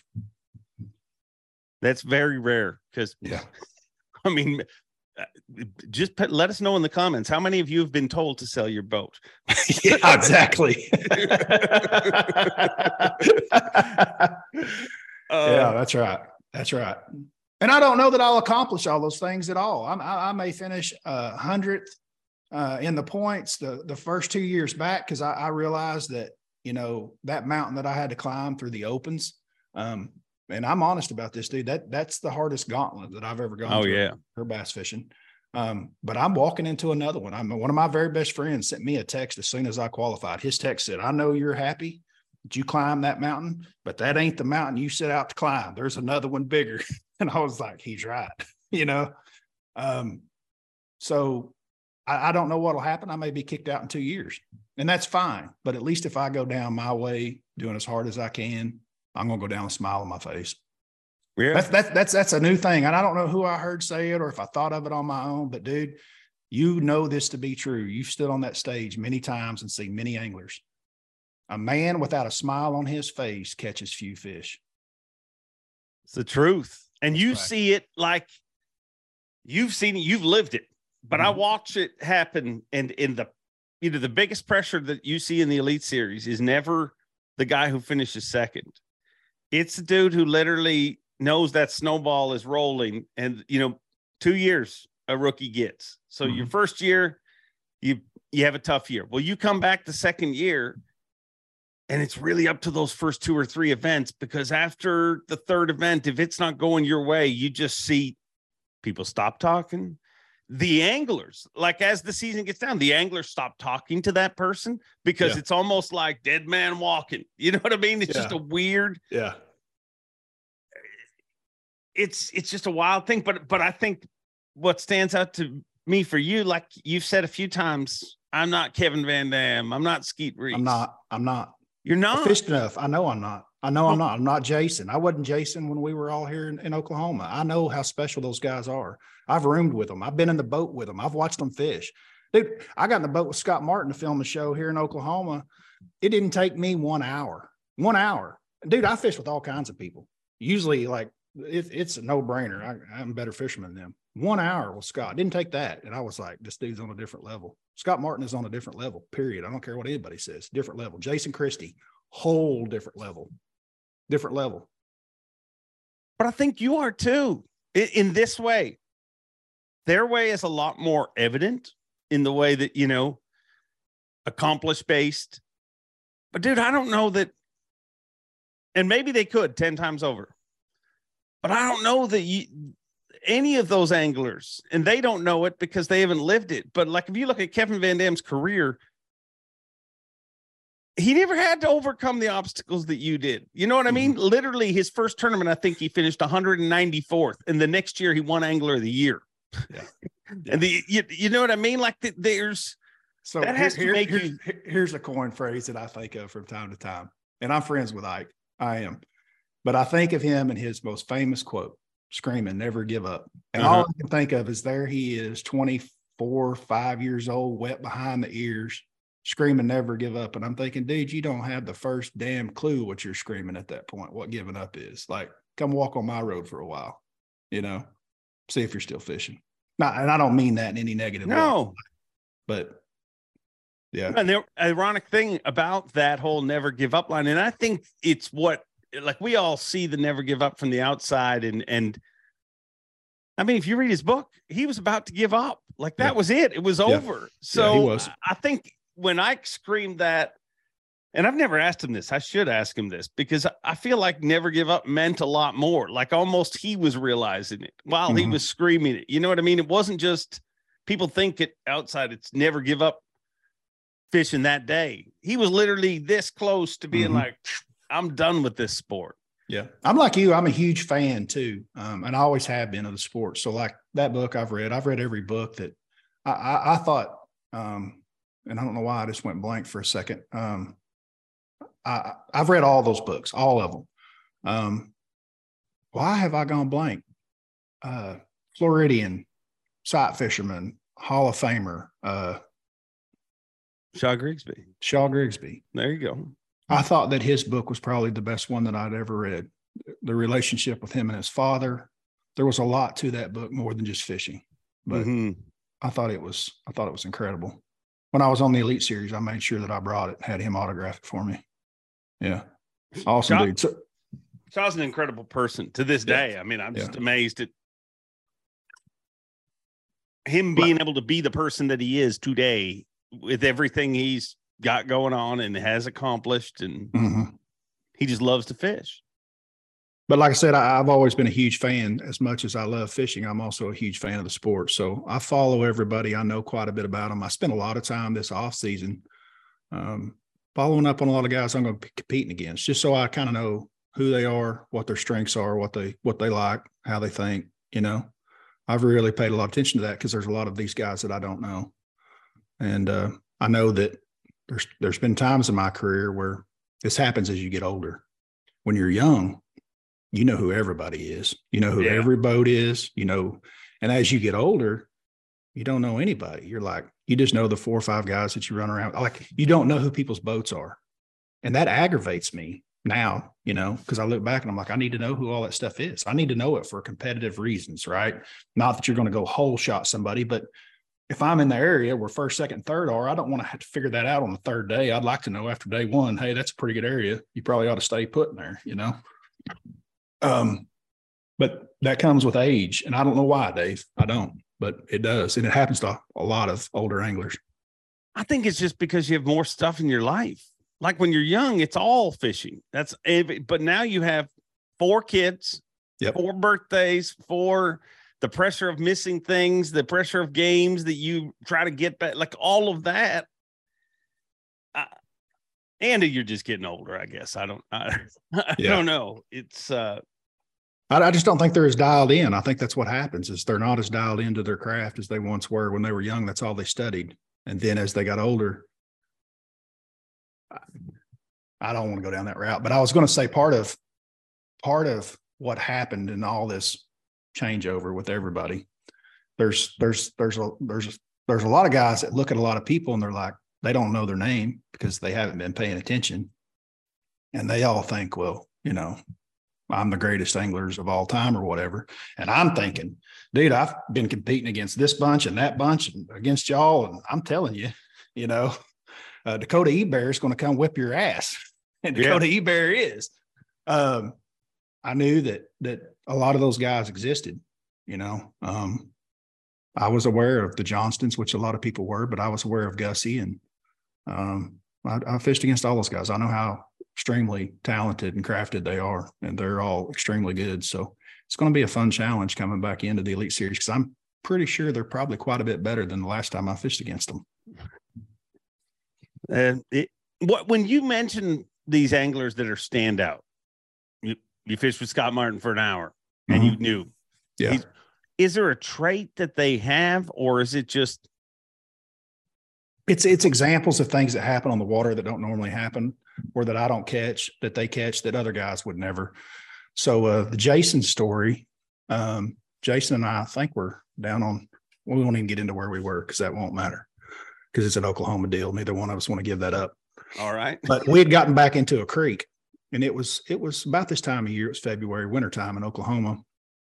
And we'd gotten back into a creek and we were fishing, and we were coming back out. We'd already fished our way in and we were coming back out. Both of us standing on the front deck, and he threw spinnerbait up in this little bend in the river creek, and he caught one. It was like a 10-incher, and we hadn't caught anything in a while. We hadn't had hardly any bites. And but it was like a 10-inch bass is all it was. And I didn't think much about it other than, hey, finally got a bite. And he said, I'll never forget, he said, if that one's there, there's a whole bunch of them there. And I was like, what? And he's like, dude, I guarantee it. He went on past, turned the boat around, put the spinnerbait up, got in his rod box, pulled out a jerkbait, and went to slaying them. I was like, I just sit there and watched. I was like, how did you know that? And he's like, man, I've just seen it before, you know, in that bend, it's a little deeper. He said, I didn't see him on the graph or anything. I had that feeling like if that one was there, there's a whole bunch there, which I get that, you know, I mean, it's wintertime and they'd gotten a little deep and they were grouped up, but man, he just instantly, you know, picked it up. Scott, story with him when I knew we were going to film, we just fished an FLW tour event at Grand and I'd done pretty well in it. And he wanted to film with me in Oklahoma and he wanted to know where we could go. And I was like, let's go to Arbuckle. Arbuckle's where they catch 13 and 14 pounders.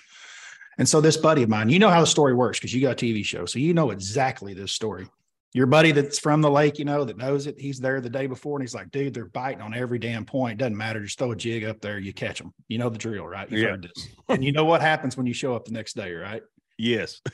All too well. No bites. And so, like, I'm not sweating it because one of my best friends, Bronson's been down. He lives on the lake all the time. He's there every day. And he's like, dude, they're biting so good. Y'all will be able to make a show. No problem. Well, it's 9:00 in the morning and we hadn't had a bite. And Scott's kind of, you know, because I'm not a TV guy. I don't know. And Scott's like, hey, dude, we really need to catch a couple of fish before the sun gets up because it looks bad on the show if we catch them all with like high sun. Like, you got like a really good spot we can go to? And I'm like, I got one spot that's like, this is where I would go to if I had to catch one bass. So we go to it. It's a hump. It's got a brush pile on it. It's offshore deal. And we pull up there. And he's got, this is 2019. So it's Panoptics. It's not live scope. And we're up there and we're throwing at this brush pile and he's looking at it on Panoptics. And he's like, dude, I don't even see anything up there on this hump. And I'm like, I don't know. And he takes it like it's to the right where we're throwing. It's not a very big hump. And we're out in the middle of the lake.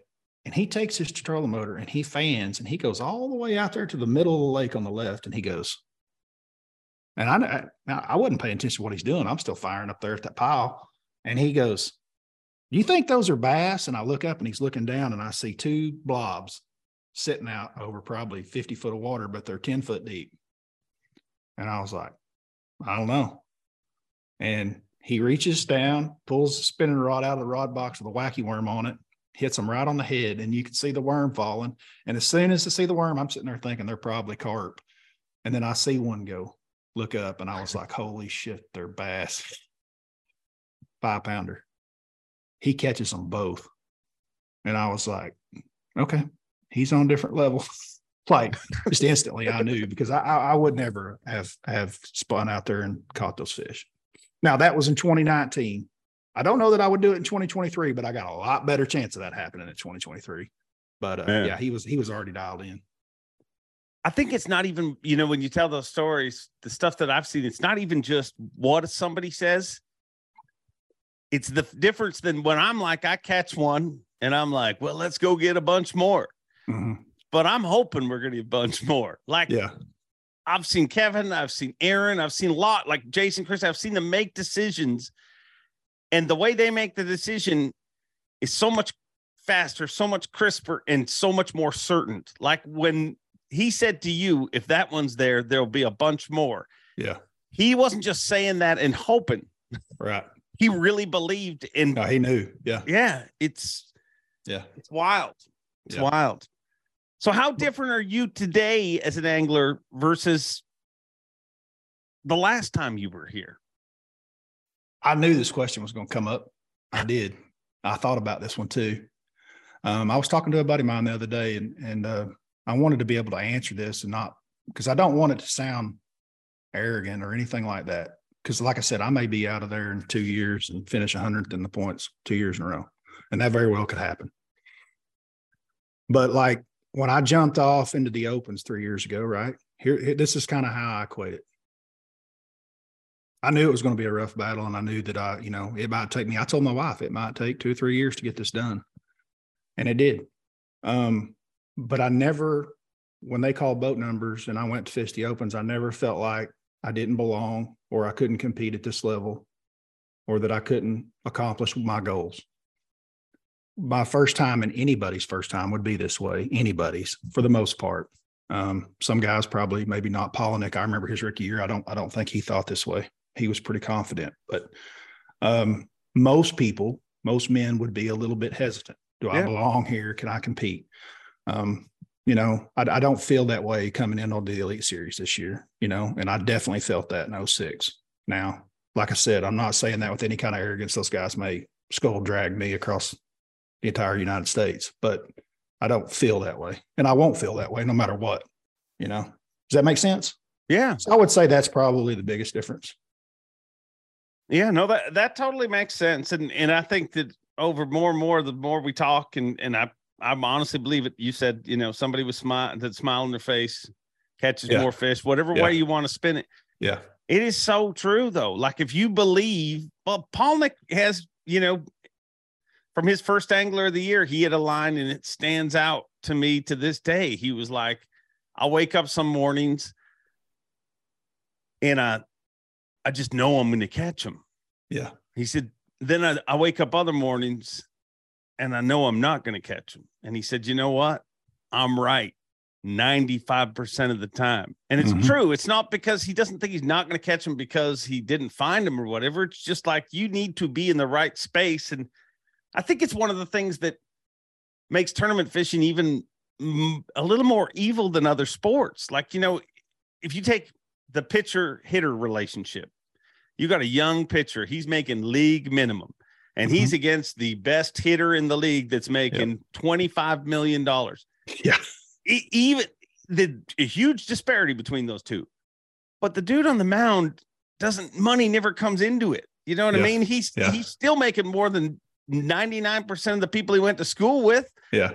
He's just focused on striking them out. But in fishing, it's that you start fishing for checks. You start, you know what I mean? It's not even fair almost in some ways. We could talk for hours. Kevin said this once, and when I was on the Elite Series, and he may have even said it on camera, but they were basically getting to his top tens. And he's like, look, dude, over half this field are check chasers. And I know what he's talking about because I was chasing checks. And the majority of the guys that I talked to, and I guarantee you the Elite Series has not changed in this aspect. The talk of the town, I guess you guys don't have meetings anymore, so that's kind of changed but you get the gist.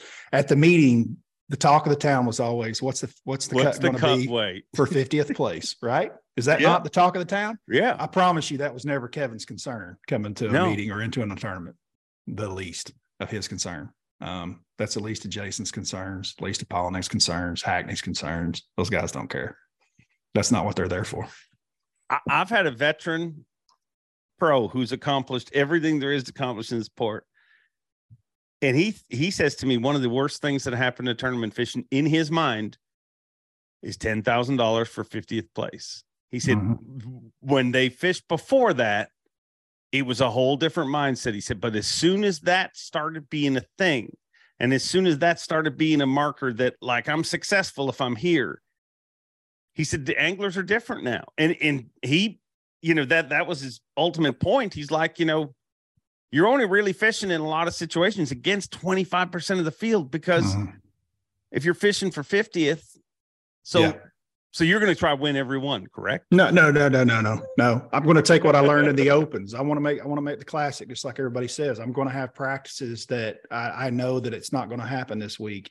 And I want to try to take Swindle and some of those guys' approaches where 60th place is where I'm trying to finish. That's my goal. Can I get to 60th, 65th, just anything that's not 80s or worse, right? Because no, definitely those are the mistakes that I've made my entire career. I think that was part of my road that was meant for me to take in the opens to learn that this late in my career, and I've learned it. And I'm not ashamed to hold a spinning rod if I have to get some bites. Now, it's not what I want to do. Look, man, there's some really cool things about the Elite Series this year. one, I would tell you, if you tell the guy, the experienced angler, you're telling me this is the worst thing I ever happened, $10,000 checks, I tell him to come talk to me. Because if he walked 3 years of what I just walked, he'd kill for one of them damn $10,000 checks in the opens because they don't exist. So I'm all about the $10,000 checks. But I lost track on that. I was going to go down a great road. Where I've been and what I've been going through. This will be the smallest field that I've competed against in over a decade. Wow. Yeah. And I noticed that John Cruz had just done an article and he was talking about how big this field was going to be. You know, it's going to take up more places on the lake. And dude, I'm thinking we're going to the best lakes in the country. I've been on the worst lakes in the country at the worst times. We're going to some of the best lakes in the country at the best times, you know. Smallest field that I've ever competed against, giant fish. I'm not a northern guy. God, I wish I had your knowledge. I would love to have your knowledge and be able to fish this entire season, but at least we're going to the 3 of the very best smallmouth places in the entire country. You know what my knowledge got me? I became a tournament MC. Well, you're the best MC, so at least you got that covered. Well, thank you. There's got to be a freedom too with, I mean, not only is the smallest field, but you've got nobody on the back deck trying to cast at the same fish you're trying to catch. Another bonus. And, you know, I have fished my entire life. I've kind of always stayed in touch with the regional stuff. I've always dabbled in it and fished a lot here in Oklahoma and Texas. I've got some really good friends in Arkansas, Missouri. And so I've always dabbled in that. So I never really got out of touch of having co-anglers. I actually noticed, I told Jason this years and years ago when I was on the Elite Series and he was on the FLW. I had gone and fished a BFL or something at Grand in like 2010 or 11. I had a co-angler just start smoking on me. And I'd been in the Elite Series for 6 years without co-anglers. And I was like, dude, what is happening over here is that we are getting softer. Yeah. Where the FLW Tour guys had those dang professional co-anglers in the back of the boat that would show you how bad you sucked. And I was like, you guys are staying stronger. Those guys are keeping you on their toes. Dude, I still believe in this. Like, I know it doesn't exist now at any tour, at any level, but it made those guys stronger. So like when you saw that big movement over time where Ayler and all those guys were coming over, I was thinking, I already knew because I'd experienced both sides. I was like, them boys right there are coming to play because they've had that in the back of their boat. And that's a whole nother element that you have to learn to deal with. It's funny because I always look at FLW and I've never thought about it from that angle, which I totally believe when you're saying it. But I look at FLW and I'm like, the team deals screwed a lot of those guys long term. Like if you look at it, not from competition, it's a great deal, but all those team deals. And if you go for not chasing sponsors for 15 years of your life because you're part of a team, if you look at, there's very few anglers that rebounded from that. You know what I mean? That built a big sponsorship base that anglers with their resume. So it's pretty wild when you look at stuff like that. But I'm excited to have you on the Elite Series, dude. I mean, I love watching. To me, what makes every victory special is the climb. It's the, you know, it's getting there. Absolutely. And I think what you probably downplay and have through this podcast is, dude, you're going to have a whole horde of people that look at you and they're like, man, he didn't give up on it. And I'm not, you know what I mean? There's a lot of, every weigh-in has somebody who is like, yeah, I used to fish the opens or I used to fish that and I stopped doing it because of this. Yeah. Dude, it's going to be a lot of fun to watch it go down. We're going to have a lot of fun with it. Like I said, I'm really looking forward to it. There's a lot of positives. I see a million positives in front of me. I'm really glad to be where I am in life and the opportunity to fish with the best guys in the world. Let's get it on. Don't beat on me too bad. Don't beat on me too bad. Dude, I don't beat on anyone. I mean, I'm not talking about you. I'm talking about the anglers. I hope they don't beat on me too bad. I can't promise you that. They are. Here's the weird thing about the anglers with getting younger. I've got this weird theory too.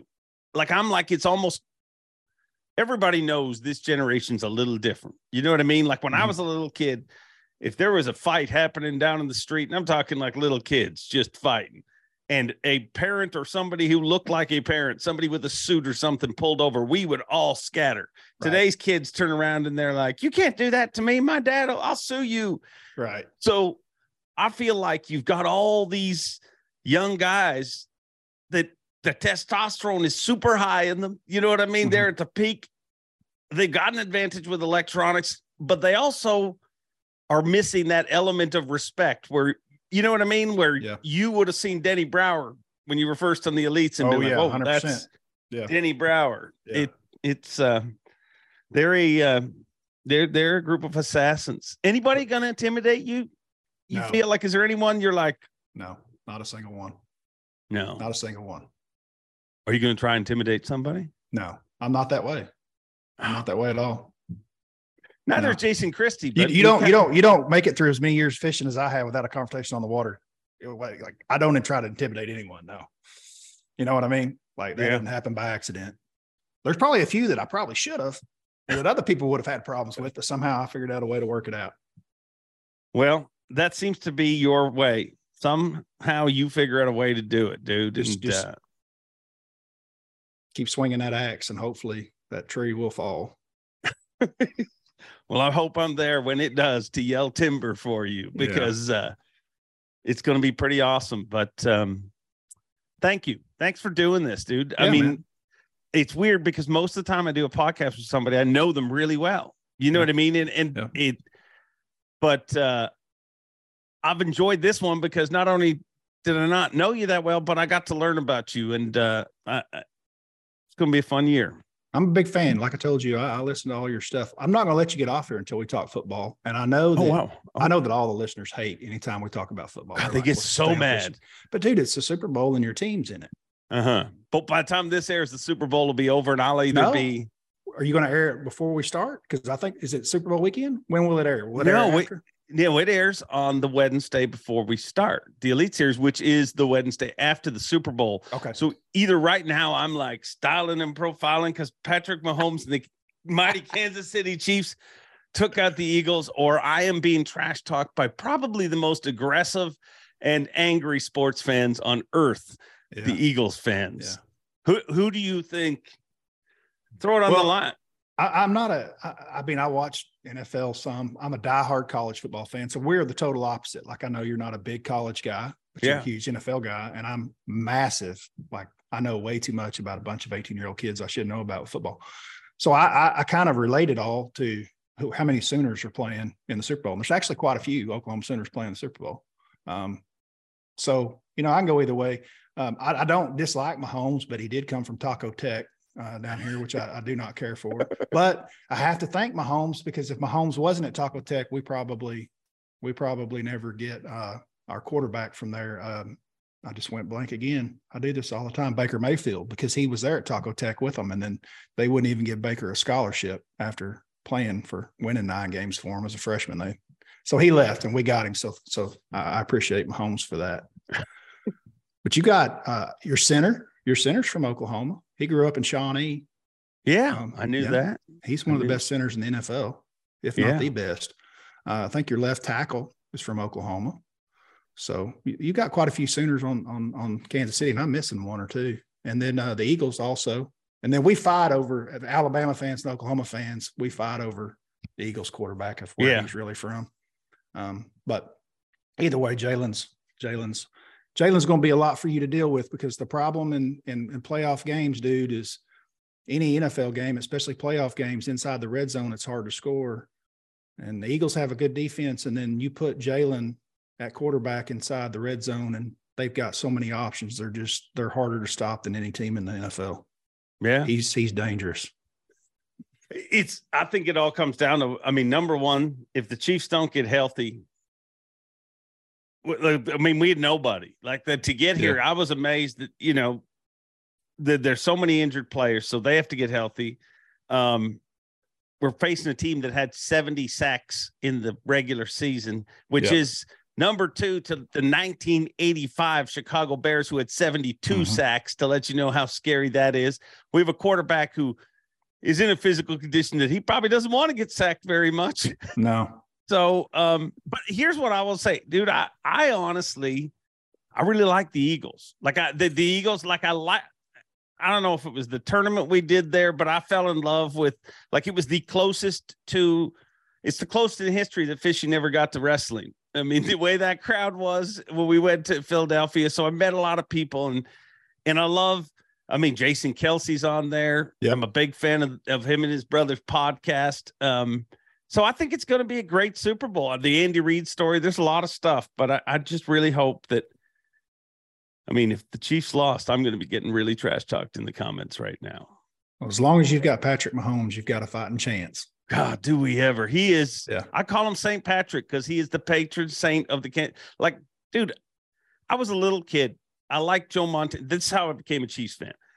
I liked Joe Montana, right? And that was right when Joe Montana was kind of finishing his reign. Like a lot of little kids, you go for the guy who's winning, you know? So he's finishing his reign with the Niners. Well, I followed Joe to the Chiefs, and I never left. And I seemed like a really bad decision for a really long time. But thank God, St. Patrick has made it in a whole different world.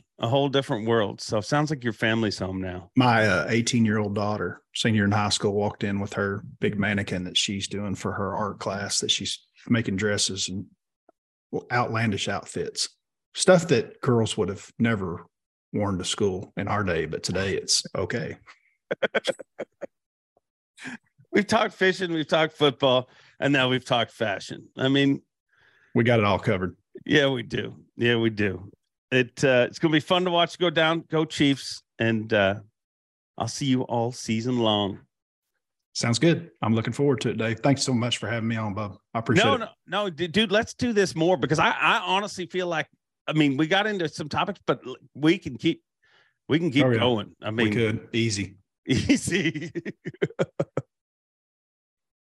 There you have it, Bradley Hallman. And if that's not an inspirational story, I don't know what is. I mean, he literally thought he was done with tournament fishing, and here he is right back at the Bassmaster Elite Series. And I wish him luck. I think he's going to have a great season. I think his head's in the right place. Everything is timing, and I think the time is right for Bradley Hallman. But speaking of timing, the timing of this interview was a little off. So if you were confused by the fact that he was talking about a Super Bowl that already happened, we recorded the interview section of this show before the Super Bowl. With that in mind, it is time to officially talk about the Super Bowl, and what a freaking Super Bowl it was. High scoring, high test, just the battle that you always want. A lot of times goes to Super Bowl and it gets a lot more defensive. You get a lot more nerves or whatever that plays into it. But, man, it was a shootout the whole way through. And, all season long, people have taken great pride in chirping me about the Chiefs. I mean, for 4 months, the Buffalo Bills were going to be Super Bowl champions. I mean, it didn't matter. The Bills are going to win it. The Bills are going to win it. That didn't happen. That's why they play the games. Then after that, it was, well, look out, because here comes Joe Burrow, the guy that you can never beat. He's going to come down and make Arrowhead Burrowhead. I said to you guys, that's why they play the games. It didn't happen. The Chiefs make it to the Super Bowl, and they play against a team that I honestly really like. A city that I really like. I mean, the greatest weigh-in crowd for an Elite Series event is Philadelphia. The noise that the people in Philadelphia made, I mean, was the closest fishing's ever been to professional wrestling, which I really liked. But I also really like their team. I love Jason Kelsey. I love Hurts. I think that they're just a great team, and they'll be a great team for a long time. But their fans are relentless. And some of the things that you guys said to me the last week in comments and direct messages and stuff, and I responded always with the one thing. That's why they play the games. And even at halftime of that game, while people were fixated on a baby bumped Riri, which I didn't even remember. That's how much of a disconnected fan I am. I can't tell you whether the halftime show was any good or not. Let me know in the comments, because I was pacing, praying, fingers, toes, everything crossed that Patrick Mahomes could come back, because it looked like that injury would have shut him down for the game. Lord knows what they did to him in that locker room, but thank God they have a good medical staff, because he came out, and not only did he come out, the entire Kansas City Chiefs came out, and dominated the second half of that game. And now they are not one, not two, but a 3-time Super Bowl champion. And man, that was a team performance. And but it starts with QB1. And I thank the good Lord and everybody who made it possible for St. Patrick, the patron saint of the Kansas City Chiefs, to come into our life and turn our franchise around. But if you look at all of the things that people said, they said at the beginning of the season, the Chiefs are done. They traded away Tyreek Hill. They're fools. Sky Moore, Isaiah Pacheco, so many names. They're all rookies. That's who won the Super Bowl. It was a full team appearance, victory, and man, it was freaking awesome. And I get it. There's a bunch of you who cheer for other teams, and that's cool. There's some of you don't even like football, and you're allowed to do that too. That's why this segment's at the very end of it. But I feel your hate. I get it. I mean, I know exactly what you're going through. Trust me. I hated the Patriots for years. But now, you're hating on Mahomes. And so you should. I mean, his career has just started. He is already a 2-time MVP, a 2-time Super Bowl MVP, a 2-time Super Bowl champion, and he's made it to 3 of them. You might hate him, but I'll tell you what, I love him. I love that man, Patrick Mahomes, and I loved this year's Super Bowl. And I'm going to tell you, the Eagles ain't going anywhere. We're going to be battling for years to come. The Bengals ain't going anywhere. The Bills ain't going anywhere. There's a lot of great teams right now. If you're a football fan, it is a great, great time. And